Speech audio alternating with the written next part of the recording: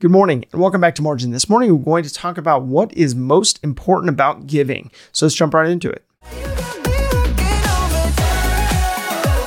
Welcome to the Millennial Margin Podcast. I created this personal finance resource out of necessity as I've watched countless people schedule away, mortgage up, and max out their lives. Margin is simply the antithesis, providing leeway in an increasingly marginless culture. If you want to build margin into your personal finances on a daily basis, this is the podcast for you.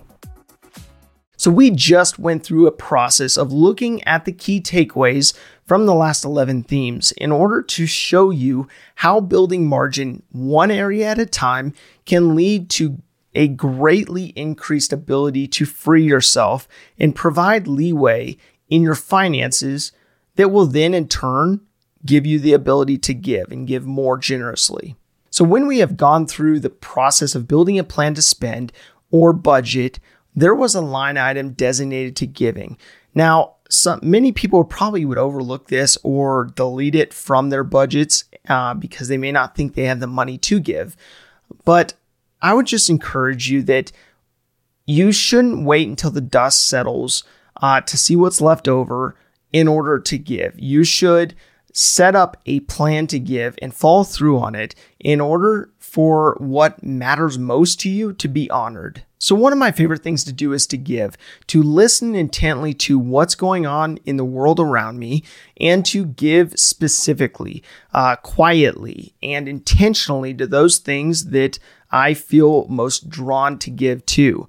Now, our society is valuing generosity less and less, as most look out for their own well-being far above the well-being of others. Now, people are also thinking about the optics of giving and how that could improve their image or how they could receive a tax deduction from that. Now, we have seen significant increases in crime sprees over the last couple of years as people's mindsets have shifted from a place of just being jealous of what someone else has to becoming envious of what someone else has. Now, the former is wishing you had what someone else has. The former is wishing you have what someone else has.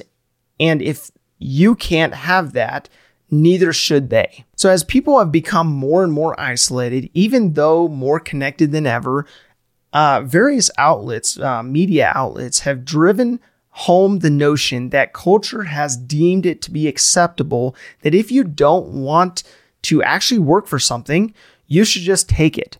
This mentality has led to far less productive employees, people who are largely less involved in their communities, and a focus that is repeatedly tuned back on you as an individual and your wants and your needs versus the collective. Now, this is not a doom and gloom of where our society is necessarily, but should act as a calling up to be countercultural, to use your time, talent, and resources to reverse these trends that we are seeing run rampant in our culture. So how can you best contribute? How can you become more fiscally responsible by building in margin in order for you to be more actively involved?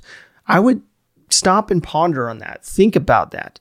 Now, this may look like you going from working a 1080 schedule or an 8 or 980 schedule, meaning that you would work a 5-day schedule normally, and you'd switch that to working a 4-day schedule every week or every other week, but then allowing you to free up your time to volunteer, to give back, to donate, and engage yourself in what you deem to be most important. So many employers today will even promote this notion by setting up programs and work days that are specifically focused on a certain mission.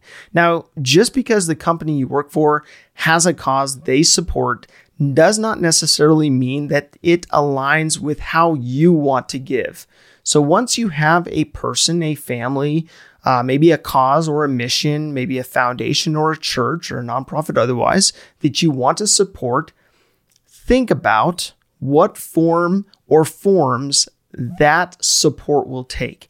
Now, you could volunteer your time, do some pro bono work, or contribute financially. And if you are a member of a church, let's say, typically that takes the form of a tithe, and it's a way for you to support the church financially.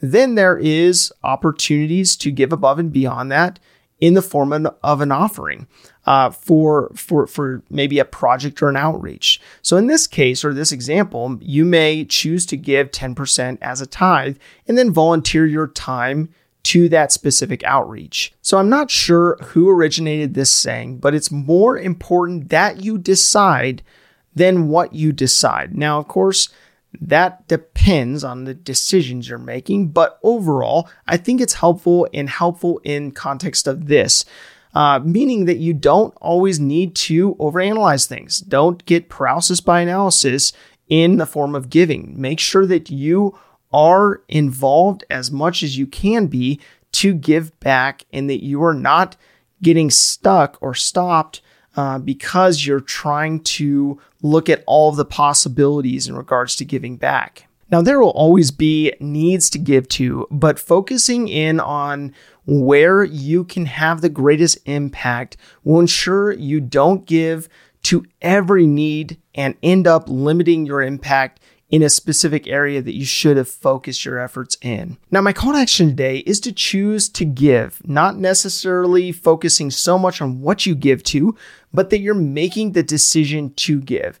Don't overanalyze it. Just choose to make a contribution by giving based on the information you have. And of course, I would encourage you to go through the process of vetting who is the recipient of that.